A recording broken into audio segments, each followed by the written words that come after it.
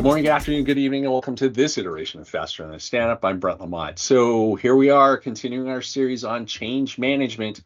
I've got all my friends from the last episode. I've got Amy Collins, Dustin Wilson, Aaron Nyans, and Michael Graves. Hello, friends. Hello. Hello.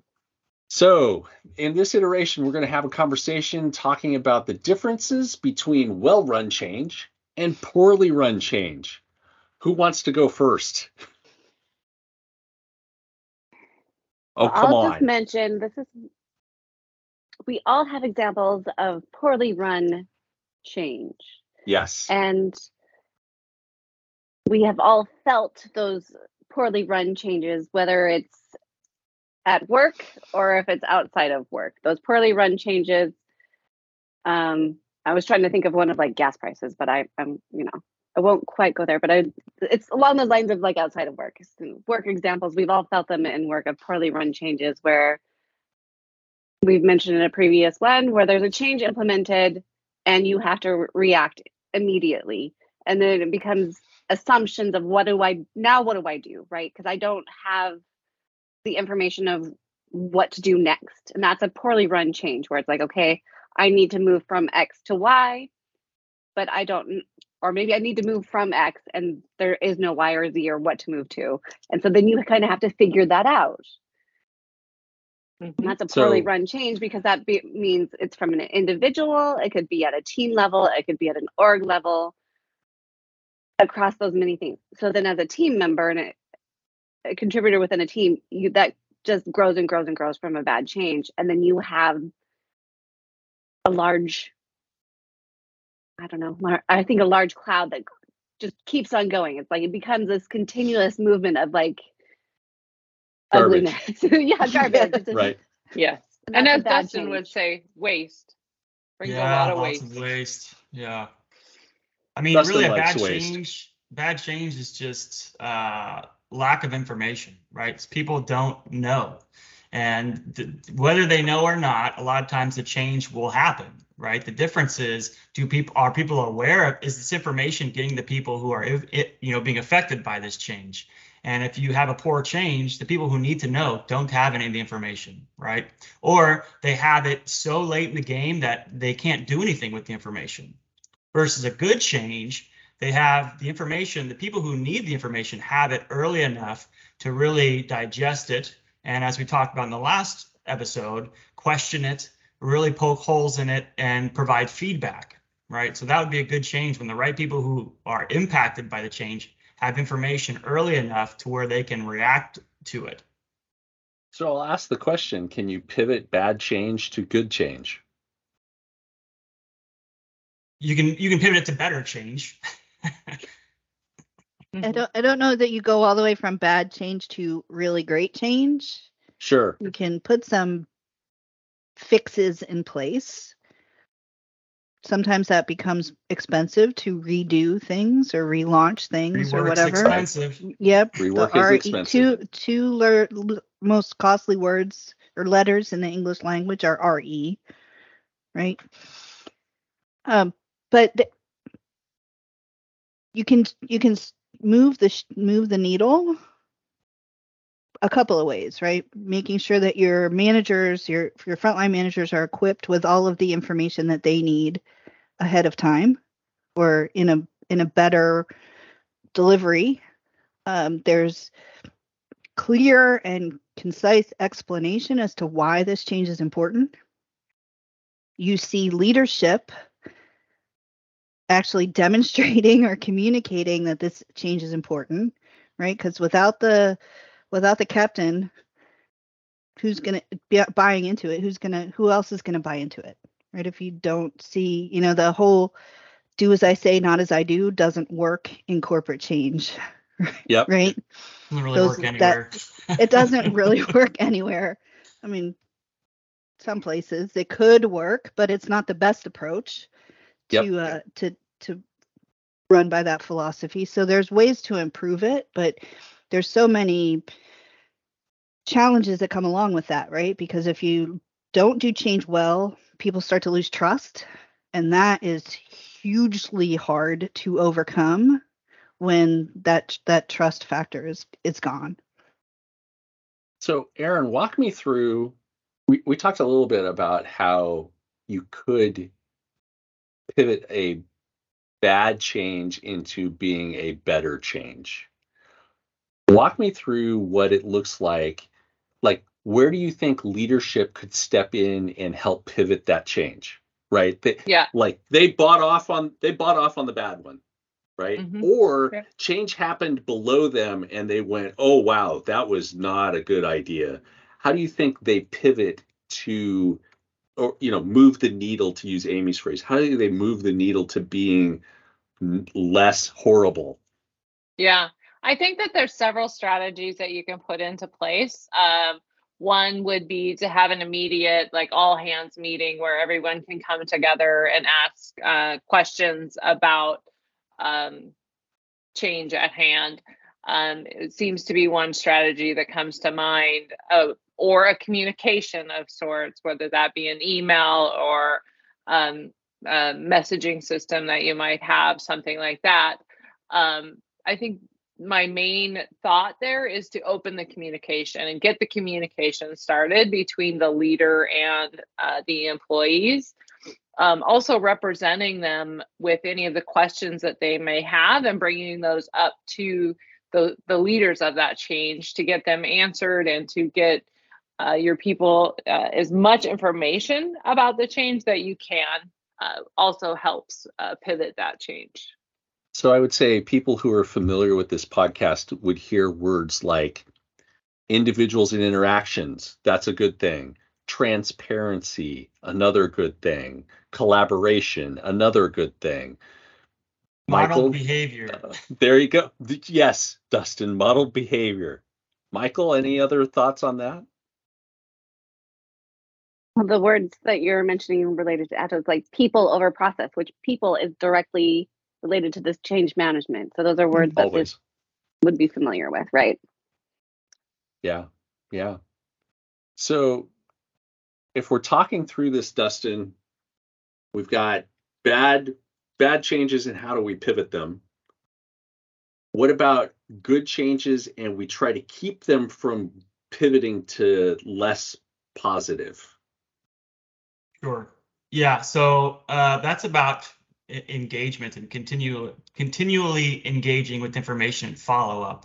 But it's not just broad term follow-up, it has to be targeted, right? So we haven't really talked too much about it, but sort of building your sponsor coalition map, the key people in the organization who can really help to drive this. And that's sort of the high level leaders, but then also those frontline managers. So it would be targeted information sharing and feedback with those targeted groups so that they can engage with their teams and provide answers with them. So it's ensuring that you have regular recurring feedback sessions and information and sort of check-ins so you can help to walk with these key folks, walk them through the change so that they're comfortable, they have the knowledge, and they can help to sustain it, and also they can help their teams to answer their questions. So I think that goes back to something that we cover quite a bit through multiple seasons here, is that not only do you have to have buy-off from individual contributors, but you also need buy-off from mid-tier managers, because if they don't sign off on it, it don't matter. Like, right. Leadership can come in and say, I need you to, we need as a company to do A, B, C, D, and E. And if mid-level managers are like, I don't care about B and D doesn't apply to me, then change is like, it's going to pivot to, it's going to pivot to bad really quick. Right. I mean, just think about it this way. If your boss didn't care about this thing, would you care about it? You're not motivated to care about it either. Right. Because that's the person that you report to. Right. So you do have to have everybody buying into it, or at least understanding, the phrase that we introduced in the last episode, where it's the what's in it for me. So it's like, if you can speak to everybody, and you're not going to speak to 100%, like, we should not have the fallacy that you're going to speak to 100% of any given group. any given company, any given conversation that you're going to speak to everybody Yeah, you directly to can't. their soul, You right? can't, and that's why that's why it's so important to identify those key folks. You really have to do a good job of understanding who are those key leaders within the organization, high level, mid managers, identifying them and focusing on interactions with them, so then they can share the information with their team. Because to be honest, the people will receive it much better from their manager than they would from me, right? Some guy they don't know. You know, it's always the thing for anyone who's working with teams. It's like, who are you and why do I care? Right. Right. So And I think we have to be, can I jump in here, Brent? Sorry. Please. I think we need to also be realistic, right? That not every manager is going to get on board, right? Yep. They aren't going to buy it 100%. They don't have to agree with every change and the reasons behind it. They have to agree to support their business, to support the business, right? So you can not agree with the change, but you can still support the change as a manager. And that's okay. Right. Right? That's an okay thing. Different opinions make better innovation. But it's that supporting it regardless.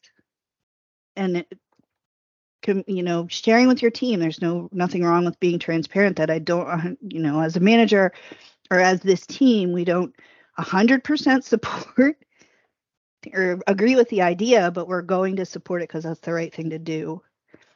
People need to be aware of that. Leadership needs to be aware of that so that they can coach those managers accordingly to support even when they don't necessarily agree. Right. Right. That's reality, because not everybody's going to support every decision. But I think it goes back to something that we talked about earlier, that if you have the information, because change that is basically said, thou shalt do X, like that never goes well, right?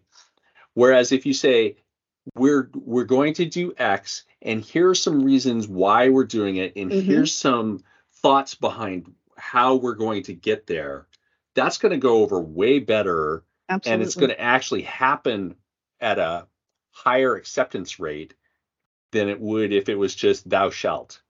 Because we've all worked at places where it was thou shalt do X, right? Oh yeah. And and so it's going to work out a lot better if you just get the, give me some understanding, tell me why this is a good thing, and then let's go do that. Doesn't guarantee that they're going to agree. Agreed. But they're more likely to support. And that's what you need. Right. Thoughts before we start to wrap this one up, because we're heading towards time? I think there's a couple other things that will keep a change good. We have on several occasions used some sort of feedback tool. So whether that is a survey of some sort or an open forum, there's lots of different choices there. If you want to keep it anonymous, that helps a lot of people share feedback. So I think that feedback tool is key.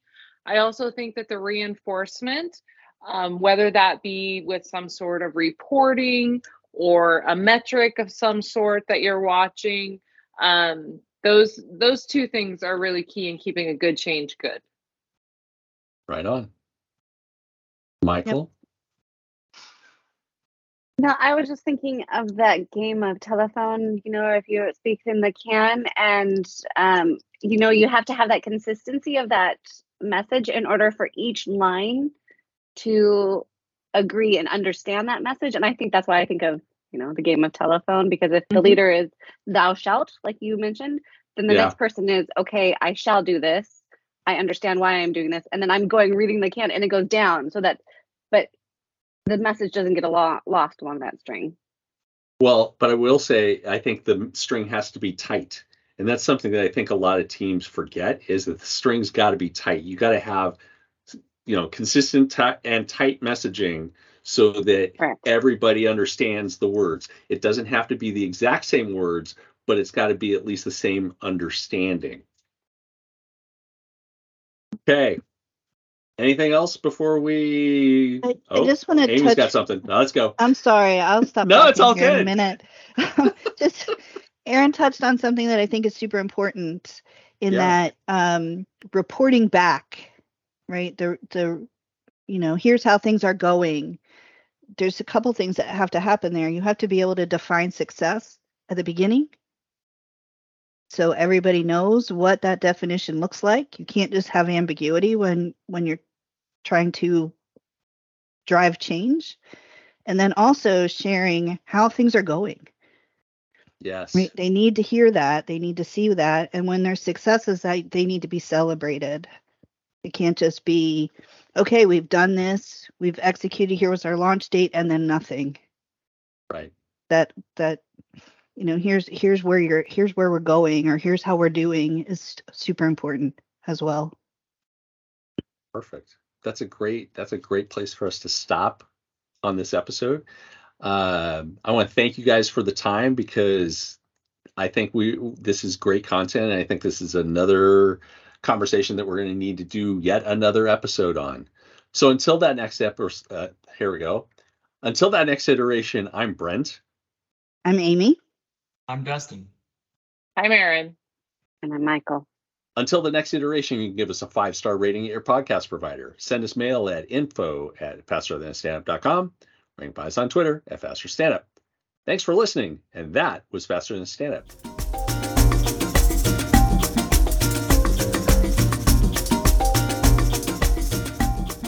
The opinions on this podcast are solely those of the participants and not of their employers.